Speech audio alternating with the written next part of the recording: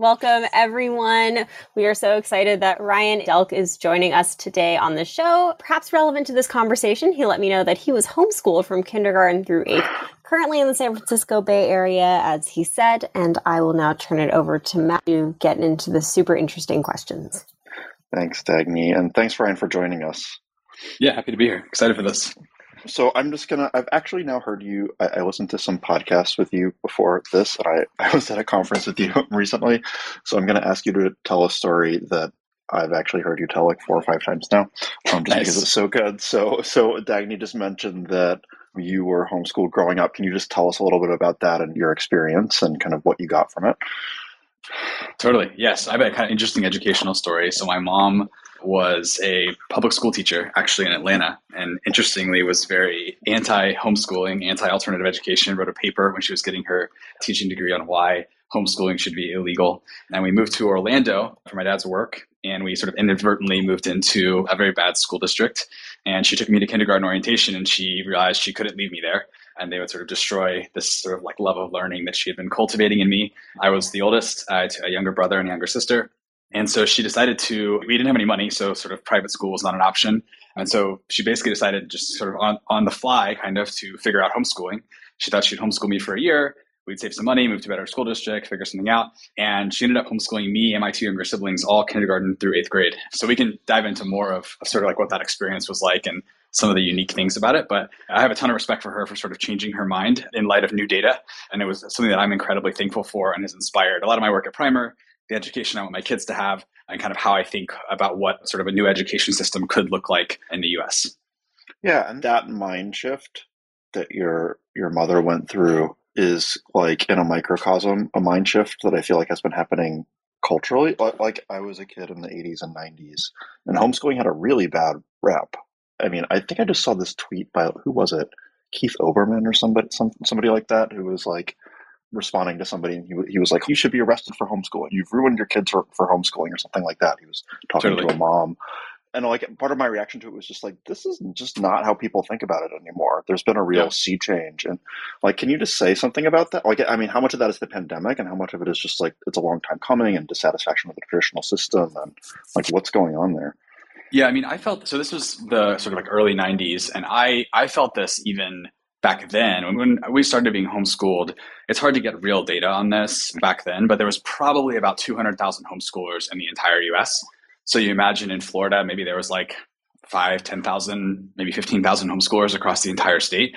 So this was by no means a mainstream thing. It was still in its infancy as a movement. And so we had all sorts of, my mom would like send us into the grocery store at age 10 to like get groceries so we could learn how the world worked. And I have 5 different people asking me like why I wasn't in school. Yeah. So it was a very sort of like odd thing at that point. But I remember by the time I got into middle school, it was I even sort of like can remember experiencing that shift where it was more normalized. I had more friends that were homeschooled. It wasn't as weird of a thing. And then I think over the last 15, 20 years since then, I think what's happened is 2 things. One is I think there's been sort of technology has empowered more parents. Like my mom literally would go through physical curriculum, fairs to go sort through bins of books to find like the curriculum every single year, to find the curriculum that we'd be using for next year, or like calling like a mail order catalog to get the curriculum delivered. So the internet has just totally transformed the sort of, in terms of empowering parents to be able to provide an education for their kids. And the second thing that's happened is I think that public schools, in the 90s, maybe we had 30, 40, 50 years of data on like what the sort of like modern public school system was generating in terms of outcomes. And I think you've seen spending increase in a lot of states and a lot of districts, outcomes either flat or down. And I think more and more parents are just saying, hey, like this, this thing isn't working. I like sort of the verdict is in, like, I don't want to be a part of it. And I think those 2 things have sort of contributed to what now I would say is, even pre-pandemic, was sort of on its way to becoming something that's, more or less mainstream. Yeah. And they intersect a bit too, just because, I mean, part of what the internet has done is enabled parents to do cool things in homeschooling, and another part of what the internet has done is enabled kind of alternative discourse, and like homeschooling parents like connect with one another, and people who are critical of public schools, or just even not public schools, just traditional education, even in its private form, have kind of really found a voice and come together over the last 20 years, I think.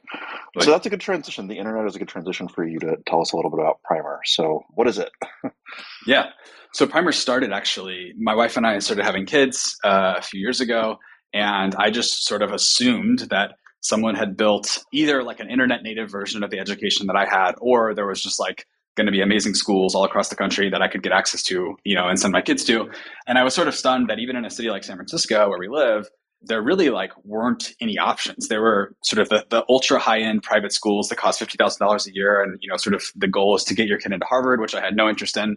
And then there were some interesting like sort of pockets of alternative education institutions around the Bay Area, but nothing that was like convenient for us. And then on the internet, it was still really early. I mean, there's basically Khan Academy, a few sort of like niche sites. And so honestly, I felt like, okay, this doesn't exist. Like someone needs to build this. I want it to exist for my kids. I don't think anyone else is going to build it. And I actually started by trying to find other founders that I could just invest in and have them build this, because I figured this is going to be really hard, but I really want this to exist. And then that just sort of ended in maybe 3 years ago, my co-founder and I talking and realizing like, hey, this really needs to exist for the world. And so sort of what we landed on was this idea of creating an internet native, basically a place on the internet where any kid can find sort of their tribe, their crew of kids that also share the interests that they share and go deep on those interests together. And so whether it's like reading or writing or coding or art or whatever the thing is that you're excited about, microbiology, being able to find other kids that share those interests, and then as deep as you want to go, whether it's writing a book together and publishing on Amazon, whether it's meet up to critique your art and get better as an artist, whatever it might be, you have this sort of like-minded group of other kids in a space that takes kids seriously, gives them agency, and is really inspired by and sort of, I think, congruent with a lot of the sort of foundations of the Montessori movement, and sort of in this like sort of online form. And so that's sort of been the vision of Primer, with the eventual goal of hoping to find a way to bring that into the offline world and eventually sort of create some experiences that kids can have access to, sort of a replacement to the traditional system, but sort of starting online and then going offline eventually. Yeah, and is the idea, so if you just kind of start with a blank slate and think about homeschooling, like there's a lot that goes into that, right? There's like everything from like, oh, I've got to teach my kid how to read. I don't know how to do that. Like everything from the kind of like basics to like, I want my child to have friends and interests, and I want my child to have like a community of some kind, and like I have my house and my neighborhood. And where in that kind of multidimensional problem space do you see Primer sitting? Like it sounds like it's definitely solving a social problem, and then like there's kind of different things that you could do with this kind of club-like community thing, some of which could involve like deep core learning. Like, I mean, a writing club, you can do a lot with that, and some of which might be like, I think of the things that I did when I was in elementary school that I really love, like Boy Scouts or Odyssey of the Mind, or these kind of science fair type things that it's like a kind of online platform for that sort of thing. Like, how do you kind of situate it in the kind of space of like education happening at home? Totally. I'll answer that directly, and then there's an interesting corollary to that. So I think the thing that we found, and that was my experience, was like the core curriculum stuff. It was much harder when I was being homeschooled, but it was sort of like doable. You could find, a great writing curriculum or math curriculum or whatever.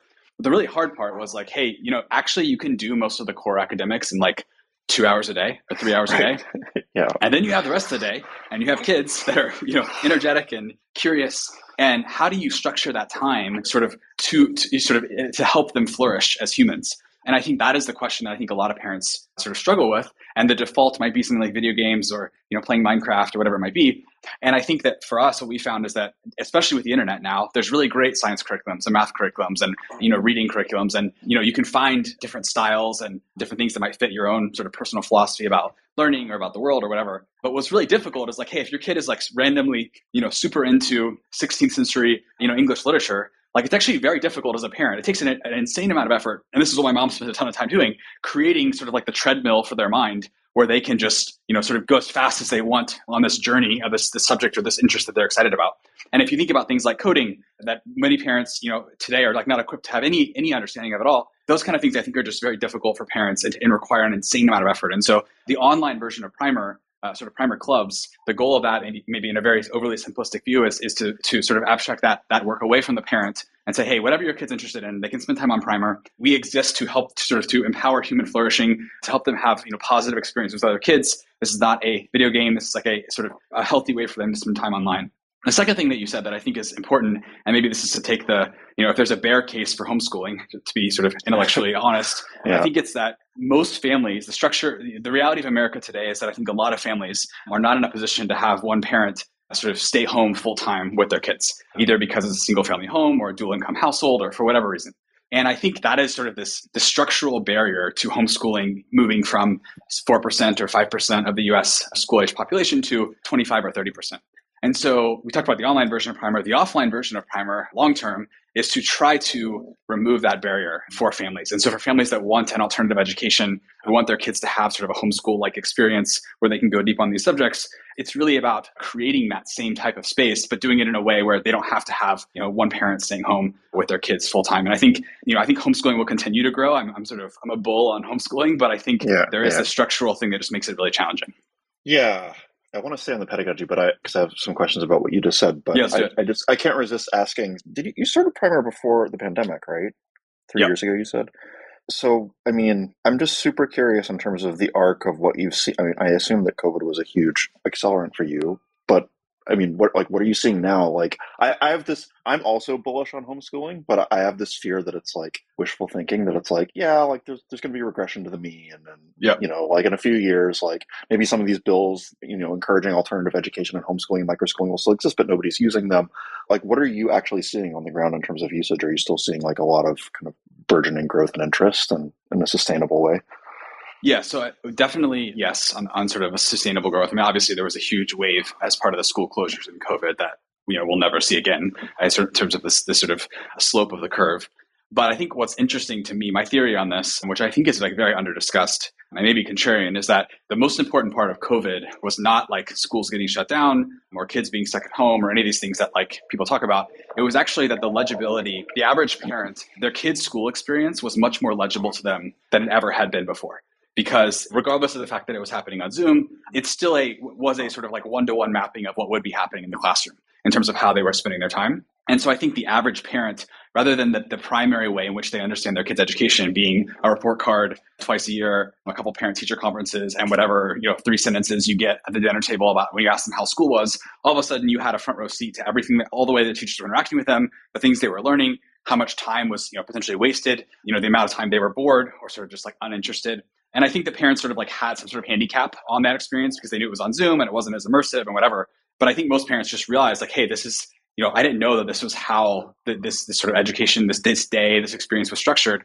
And so my view is that legibility increased. And then for some subset of parents that are maybe higher agency or, whatever their sort of posture towards their kids' education might be, that catalyzed what will, in retrospect, 10 years from now, look like a permanent shift, sort of a step function in alternative education, and then sort of a permanent shift upward in terms of the slope of the curve of adoption of alternative education. So I think, we've already seen the step function and sort of increase that happened over COVID. I think some of that has staying power. And then I think the permanent shift will be sort of this, faster adoption moving forward. But of course, I don't think that like the public school system and the traditional school system is just going to evaporate overnight. I think it's much more likely that it sort of degrades at, say, 1% a year for the next 50 years. And then it does have some sort of like fall of Rome moment where in 6 years, it's sort of like, we blink and the public school system is, no more.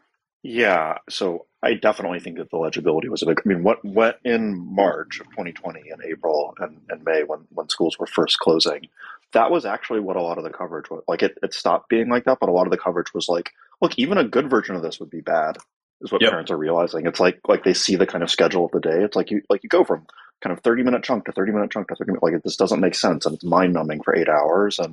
And then this gets us back to the thing you were saying when you were talking about the kind of function of Primer in the homeschooling landscape.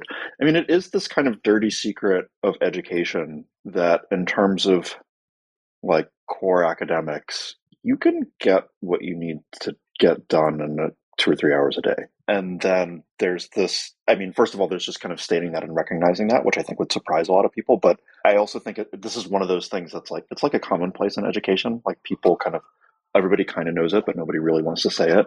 And so then as your thesis, something like you get the core academics in for a couple hours a day, use the best curriculum available. But the question is like, what should children be doing to develop and to build their character and to develop habits and to develop interests outside of that space? The thing that we think is best is some sort of club-like structure where students can kind of connect positively over some sort of ambitious learning that interests them. Is that that's going to kind of set them up to like develop interests and develop learning habits? Is that the idea? Or I'm just trying to kind of like pin you down to a pedagogical thesis. So. Yeah, so I think clubs are sort of like in an online environment. If you think about the internet native, there's the sort of restrictions of being an internet native experience. You can't be in person for most kids. I think that sort of our organization of clubs is at least that we found so far, the best approximation for what I think the dream experience would be, which is that you could snap your fingers and you could have 10 kids that are all around you in a room, in a beautiful room, that have maybe an age gap of 5 to 7 years between them, that are all excited about the same thing. And you can just spend hours a day like working on these projects and asking questions and going to original sources. I think that sort of primer clubs aim to be an internet native approximation of that sort of removes geographic boundaries and allows kids to find these kids. And so I think at our best, and the sort of long-term goal is that we're almost like a matchmaking system for kids finding that one other person or 3 other people that share that interest and they want to go deep with.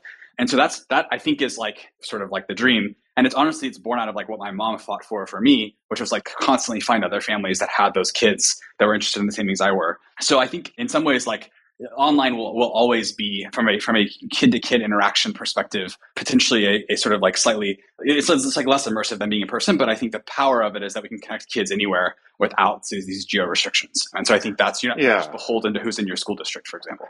And how much does it matter to you? I assume that there's kind of a fair amount of variance in terms of, I mean, are you like setting up clubs or approving clubs, or are these things that people create on your platform, or how does it work? Yeah, so we do 3 things. We have primer hosted clubs. We have clubs where we give our tools to third parties.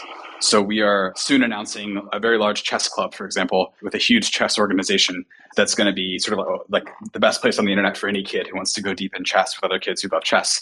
And then we also have kid-hosted clubs. And so kids can sort of apply, say, hey, I want to create a club around this specific thing. So there's this like very niche type of Japanese art that some kids were really passionate about. So they created a club around it. And almost every day they get together and share their work and critique it and get feedback. And sometimes they ask like experts to come in. And so that's like that's an example of sort of like kids taking agency and ownership. So those are the 3 ways that club exists on Primer. Long term, we want as many possible sort of third parties coming in and building on the platform, because we can't be experts in every interest, obviously. And yeah, I mean, that's kind of what I was going to ask. So what I was going to ask is like, how much do you care about the structure of the club? So you could imagine a club where it's like 10 kids getting together and kind of like talking about some topic in a relatively unstructured way because they're interested in it. But it's not that different from the kind of learning that they might kind of like do on the internet and discover on their own and discover in a chat room. Or you can imagine like a chess club where there's like a real structure to this. Like you're a novice, you come in, there's certain recommended lessons that you do or books that you read, or there's a book list, or even something like the Boy Scouts where there's like merit badges, but it has this kind of club-like feel. Like there's a whole lot of different kinds of pedagogical things that can happen in clubs. Do you have kind of, I mean, it sounded like from what you were saying in terms of getting third parties building on the platform that you actually do like it when there's a kind of expert structure kind of underpinning the club. Is that right? Yeah, I think our view is that, and this sort of ties into the pedagogy. So we're not sort of like, I think there's some schools or thought that are sort of radical on like kids self-organizing, having like being in these high agency environments and sort of like, waiting to see what happens. We think those environments are valuable, but also should be paired with structured environments with experts or fantastic content that helps kids progress through something they're excited about. And so I would say the ideal for any primer kid is they have 4 or 5 clubs that are hopefully eventually run by third parties who are world class at what they do, or they can sort of have structured progress in chess or speech and debate or writing or art or whatever the thing is. And then they have 4 or 5 kid-hosted clubs that they either are a part of, or maybe one of them they co-lead, that are some, either niche interest or just sort of a splinter off of a main club. And that allows them to have that sort of like high agency experience where they're creating the norms and figuring out how to, handle dissent and all these kind of things within their own community. So I think that combination, I think, is like, 5 years from now, if there's a couple million kids that are having that experience, that's what success looks like. That's awesome. And do you kind of see yourselves as evaluating third parties, like do you have standards by which you're like, yes, like this is pedagogically excellent, or this seems kind of like more flashcard like or more standard, or is it kind of like it when you see it, or you're not there yet, or like how much kind of substance to the pedagogy are you kind of like, how opinionated are you? Yeah, right now we haven't developed right now it's very one-off based. So we have maybe 7 to 10 partners that we know are good fits, that are interested, that when we have the resources we'll bring on. We're starting with chess because it felt like the right combination of alignment plus a massive demand. So right now it's more of a, we know when we see it. These are people in most cases we've known for a long time. They've been part of the primer journey and they've been excited to work with us whenever we open these up. But at some point we will need to sort of create here's what learning on primer, progress on primer, here's what primer pedagogy is. And, if you sort of map to these, it's a good fit to work together. And if not, this isn't the place for you.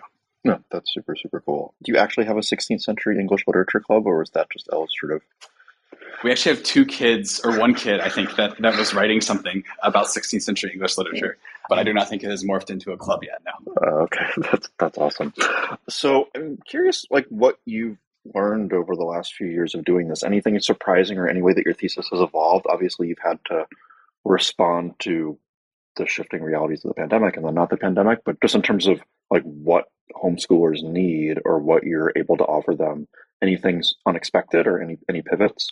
I think maybe the most interesting and humbling thing has been just how hard it is to build products for kids. I'm a long time sort of tech founder, product guy, and it's significantly more difficult to build products that are engaging for kids, specifically if you don't want them to be overly gamified and sort of condescending and pedantic. And that's been, I think, a unique challenge. From a sort of maybe more interesting perspective for this conversation, I think the other thing that's been really fascinating is how quickly any sort of ideology, political affiliation, religion, any of those things just drop away when you talk to a parent. If they're dissatisfied with their kid's current education, there's a sense of desperation from so many of these parents that sort of, regardless of what they do in their day job or what you would expect they might believe about school choice or alternative education or whatever it might be, if their kid is in a bad educational environment, they will do anything to try to find a better place for them. And so that's been some of the most fascinating conversations. I've had people reach out to me expecting they wanted to give me all this negative feedback because they were, a lobbyist against school choice or something for the last 10 years. And actually, they're asking for advice for what they should do with their kid because they're in a really, really bad situation, asking if I know anybody that lives in the Virginia area that might be able to help. And so I think that's been one of the most fascinating things for me is that at the speed at which this can transcend when it comes to a personal level from like a political or a worldview or an ideological thing to where all that just fades away. And actually just most parents, I think deep down, just want great educations for their kids. And that's why I'm so bullish on what you all are doing, what we're doing, because I think that as we free these parents, like the sort of political, the current thing, as is often talked about on Clubhouse, will sort of fade away and none of that will matter because parents ultimately just want their kids to have a great education. Can I just opine about that for a second and then you can respond? So, I mean, there's a way that is a political point. Like, I mean, you can kind of view it as like your mom, like she wrote a paper arguing that homeschooling should be illegal, but then she changed her mind. But that is a mind change. It's not just like it fades away. It's like insofar as somebody was skeptical of school choice and now they find themselves in the position of making choices about their kids' education and thinking that that's a good thing to do and taking responsibility for it. Like you can see that as politically neutral, but it's politically neutral in the way that like when gay marriage became legal because like enough people on the right finally knew somebody in their personal lives who was openly gay, and it's like that's not a neutral thing. It's like it's not ideologically driven necessarily, so it's not like flowing from first principles about what they think that society should be, but that is like the responsibility for educating your kid lies with the parent. That's not a small thing. So I don't have a question there, but I think what you think of that. Yeah, I think you're right. I think my point was maybe more around the sort of dissonance between stated versus revealed preferences. Yeah. And that is maybe what I was targeting. But I think you're correct in that maybe one way to square up those 2 points is that I believe that the dissonance between stated versus revealed preferences will close, in the coming years as it sort of becomes more families just get pragmatic about this and say, hey, the system is broken. Like this isn't working. And we can, act like we're all cool with it to, maintain party lines or whatever. But ultimately it's not working and we need to figure it out. I hope that there'll be more of those kind of conversations that just sort of are rooted in pragmatism. And to your point, that is a political shift, but I'm hopeful that that's what's going to happen.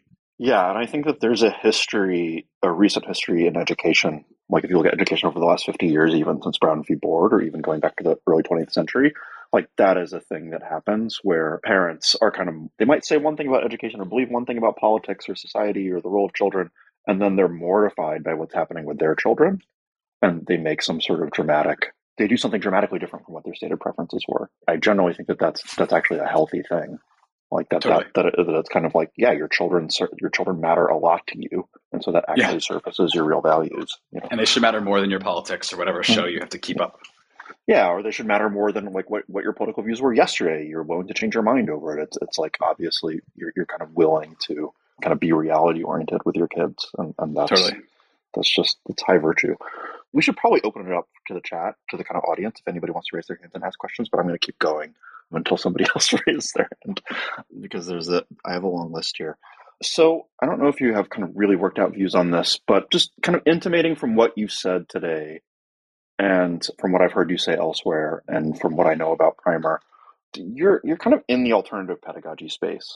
Like, not that you necessarily think that students should be like constructing every single element of their experience, that you're going on the radical unschooling direction, but just in the kind of general scheme of things, that children are learning how to be more independent, that they're learning how to learn, that they're kind of learning soft skills as well as hard skills, that they're kind of reflecting philosophically more and more as they get older. Is that an accurate characterization? Yeah, I think our view is that there is value in, like, traditional academics is not this sort of like we're not sort of anti-traditional academics. We are anti, the entirety of a child's school structure and education structure being around 5 subjects with no time for them to, sort of explore freely.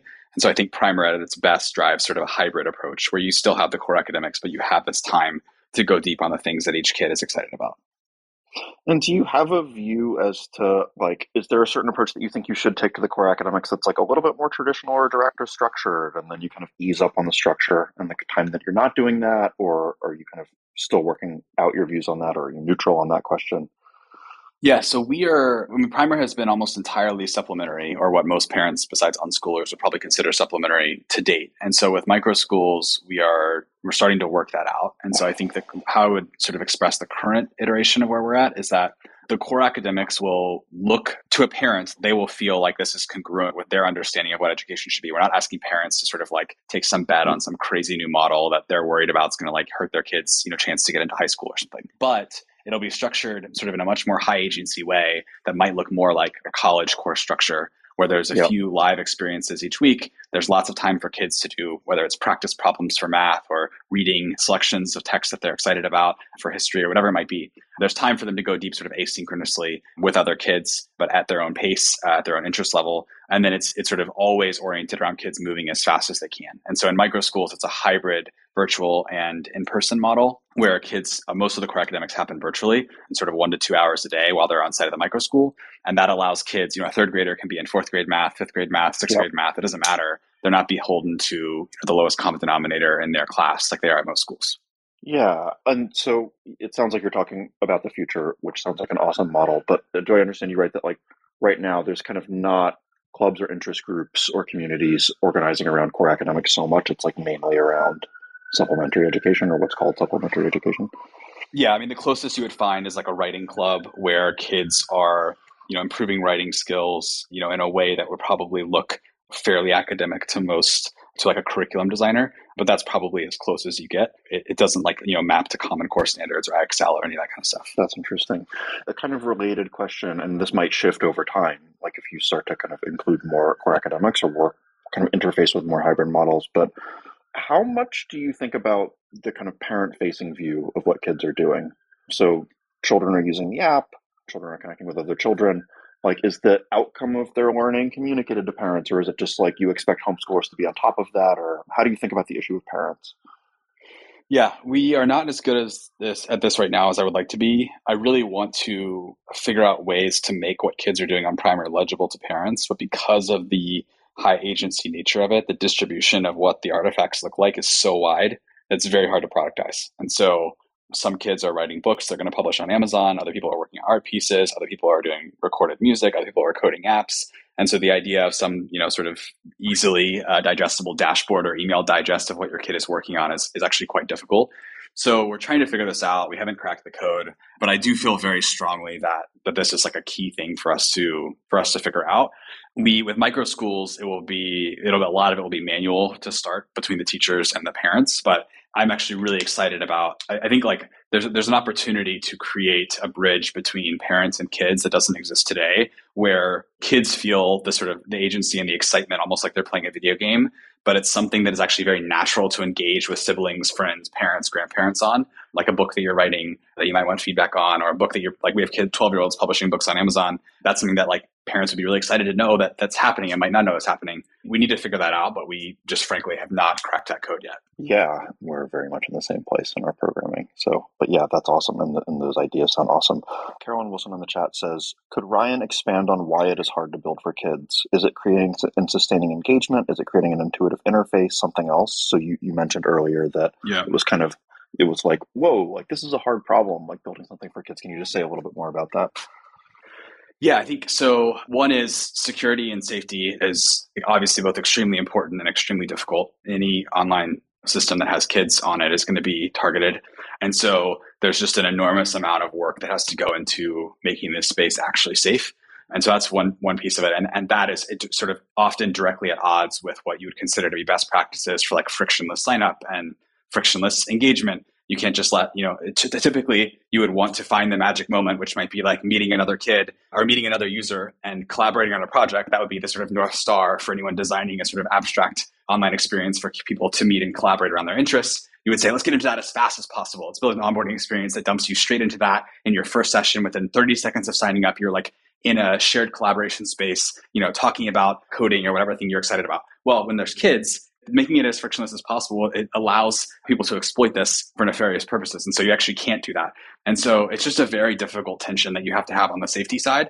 And then the other side of it is that kids are often much harder to get in touch with for feedback. Now, when you do get in touch with them, their feedback is amazing because they're not worried about hurting your feelings. They just speak openly and freely. And so it's incredible. I did a Zoom with a 12-year-old in Ireland today that's gave me some feedback. But it's not as easy as just sending out a user survey and saying, hey, we'll give you a $50 Amazon gift card to fill out these questions. It's just a lot more complex to get feedback from kids. And so that makes the iteration cycle a little bit tougher. So those are the two things that I think make it substantially more difficult than sort of a traditional application. Thank you. Very clarifying. Yeah. I mean, the other thing that I don't know how much you've experienced this. I think you mentioned this early on when you were telling your story, but just in education, if you're actually looking at learning, not just like, what was your experience like today and how engaging was it, but kind of like long-term learning, like what is the child getting out of this? How is it affecting their character?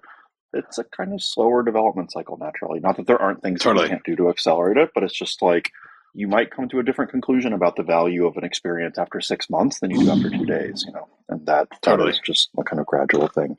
We have James, you're raising your hand. I've invited you up, but until you click yes, I will continue asking my questions.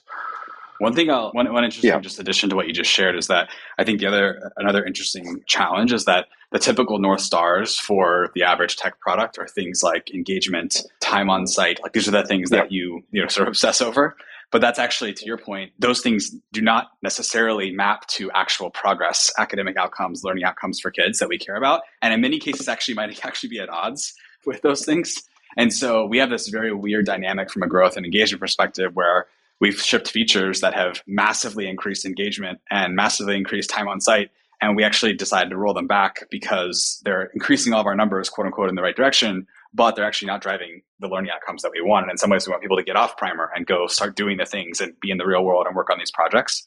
And so I think that's another unique thing that's maybe not specific to kids, but is specific to designing learning experiences in general. Yeah, I mean, there are these odd things in technology. Like, I think like dating apps are the purest example of this. Like the most successful dating app is one that you use once and then you never use it again, right? Like, totally. Like that. And it's like, what are you measuring then? How are you optimizing for that? Like, what do you kind of do when somebody like loves the app and comes back over and over again? You're like, crap, my app is failing. Like, I mean, there's a kind of similar dynamic. I mean, different, but similar dynamic in thinking about educational engagement. Are you willing to share something that you implemented that you decided to roll back? I'm curious. Yeah. We've experimented a lot with how kids can invite other kids into experiences and also how kids can interact and give feedback with other kids.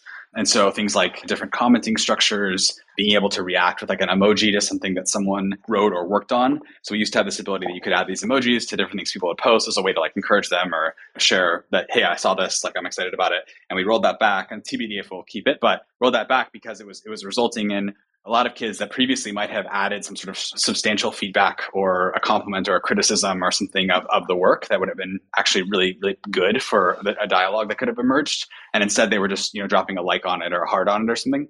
And so that's an example of something we rolled back, even though like it looked like our engagement was skyrocketing. I think it's actually, far less valuable for a kid. I would substitute 20 like reactions on a post for one, sort of substantial comment asking a question about the work or for feedback or something. So there's a lot of things like that sort of, we're trying to optimize for the leading indicators of what will result in these learning outcomes we want, which are things like, asking good questions, having a healthy debate, giving good feedback, those kind of things. What's just occurred to me is that you are trying to solve the social media problem to some extent. I mean, I have a friend, Brian Amridge, who's working on he's kind of bootstrapping a small social media network called Thoughtful.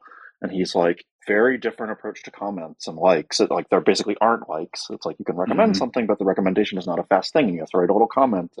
mean, it sounds like, I mean, Oh, very he has a cool. whole, he has like a whole way of thinking about like kind of what counts as a worthwhile engagement. And he just doesn't enable other engagements because he feels like they compete. And I think that's part of the idea. And it seems like you're facing, I don't know if you think of Primer as a social networking app, probably not. I haven't heard you describe it that way at least, but you kind of face a structurally similar problem there in terms of quality engagement.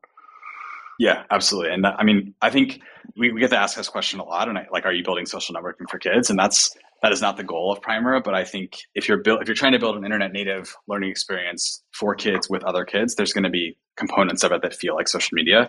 And so in some ways, we can't run away from those problems. We have to run at them. And they're just really hard problems to solve.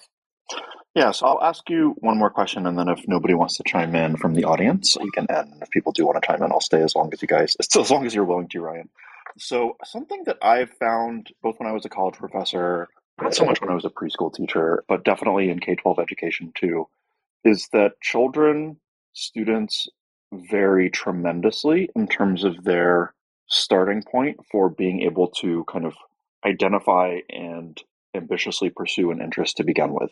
And so if you kind of think about like the student who is like going to find that one other student who is really interested in 16th century English literature, coding or writing club or all of these things that you've talked about, like, do you think about how do you help students bootstrap that sort of interest in the first place? Like if a student, or do you expect students to kind of come in with a certain level of interest, or one of the main challenges or one of the main jobs of education is to help children who actually aren't that good at that? I don't think that it's true that all children just naturally have interest and curiosity, at least not by the time that we get to them. Like, do you think about kind of building that skill or the capacity to kind of value greatly or to kind of find and pursue an interest as part of your province? Or are you like finding children who already have that capacity and like really giving them rocket fuel for it? Yeah, it's a great question. So, I mean, the honest answer is that we have not cracked that nut yet. So we talk a lot. We actually just had a meeting about this today. And I think about it kind of like laddering, where the optimal experience would be one where a kid can come in with some interest. So if you just assume the most mainstream interest a 12-year-old might have could be Minecraft or sports or whatever the thing is. And from that interest, they could ladder into other interests that might, sort of more directly impact their learning journey or their life experiences. And so, I think about there's parents on Primer that have done this for their kids that I've heard of, where a kid loves sports and that the parent sort of helps them realize how important statistics is or physics is for sports. And that becomes the gateway for them getting excited about these more foundational things like physics or statistics or math. And similarly, their kid loves Minecraft. They say, hey, you can actually build Minecraft mods. Like there's actually this language and you can type things and you can actually modify what happens in the Minecraft world. And they sort of like, they don't say, hey, do you want to learn how to code? They say, hey, do you want to learn how to make your Minecraft world cooler? And I think there's this sort of optimal experience of Primer would productize that experience for kids. So the most sort of like, whatever you want to call it, mainstream 12-year-old could log on to Primer. Maybe the only thing they would consider themselves interested in is baseball or Minecraft. And over the course of 6 months, they could discover these derivative or related things that are maybe more foundational interests that they realize they're really authentically excited about. And so that's my dream. And it's largely born out of like my own experience and what I know other parents have done for their kids. But it's obviously an extremely difficult problem to solve and requires a massive maze of interests. And how do you move kids through that? But that's sort of like 5 years from now, if we could do that, I would be really excited. It's a difficult problem to solve, but it's also it's not so far afield from the kinds of problems that it seems like technologists these days are very good at solving. Like the challenge of like how to keep you engaged on YouTube, where it's like you like this video, and so we are going to recommend this video. It's like Totally. What you need is a kind of pedagogical version of that. It's like you're interested in this thing, and so Right. we're going to deepen that interest with this other thing, or we're going to like advance that interest or give you prerequisites for being interested in something else. Use this as a prerequisite for being interested in something else. Like it's different in that it's not just kind of like brute force linear regression on what engagement tends to follow what other engagement, but it feels like a similar genre of problem. Yep, it's absolutely very hard, but absolutely solvable. The other thing that I was thinking as you were talking is, one of my views of education is that education is sales, like to the student. It's like part of the job of the educator is like, oh, like you don't think you're a math person? Like I'm going to, like I consider it my job to like sell you on math and convince you that there's no such thing as not being a math person, and maybe not in so blunt and direct a way as like I'm going to lecture at you and sell at you, but like in implicit and subtle ways, and like you are kind of sparking interest in the things that you think really matter. And I wonder if there's something similar. I'm just musing here. I wonder if there's something similar that can emerge on Primer over time, where it's like like you sell children on different categories of interest. You don't just, not necessarily assuming that they're kind of coming in like, oh, you're interested in Minecraft and so you'll be interested in coding, but like, is there a kind of like sales pitch or general sales pitch or a few different sales pitches for like coding for a 7-year-old that just like are really effective and get children kind of interested in coming to a club for a few days, you know? Totally. And I think if you can do that, the dream would be if that doesn't have to be done by Primer, but they can actually see other kids' journeys. And another kid's journey is legible, going from someone who loved playing Minecraft for 5 hours a day to someone who's now loves coding. That if you can make that journey legible through artifacts and through visualizing their progress, that's where it gets really exciting, because then Primer doesn't have to sell them. They can have this true intrinsic motivation by interacting with other kids and seeing what their journey looked like. Yeah, I mean, the social element there is just going to work in your favor. So that's a super cool integration. Okay, let's stop here. So thank you so much, Ryan. This has been really, really fascinating for me, and I hope you enjoy your evening. Thank you so much. Awesome. Thanks so much, Matt. I should ask you, like, just to shill, like, primer.com, is that where people go? Or join Primer, is it? Yeah, primer.com. I'm at Delk on Twitter. Happy to help, chat. I'm always open. Anything that I can do, I'm always happy to help however I can. Yeah, so primer.com, and definitely Ryan's a good follow on Twitter, so at Delk. Thank you so much for joining us, and we'll see you guys again soon. Awesome. Bye, Thanks, everyone.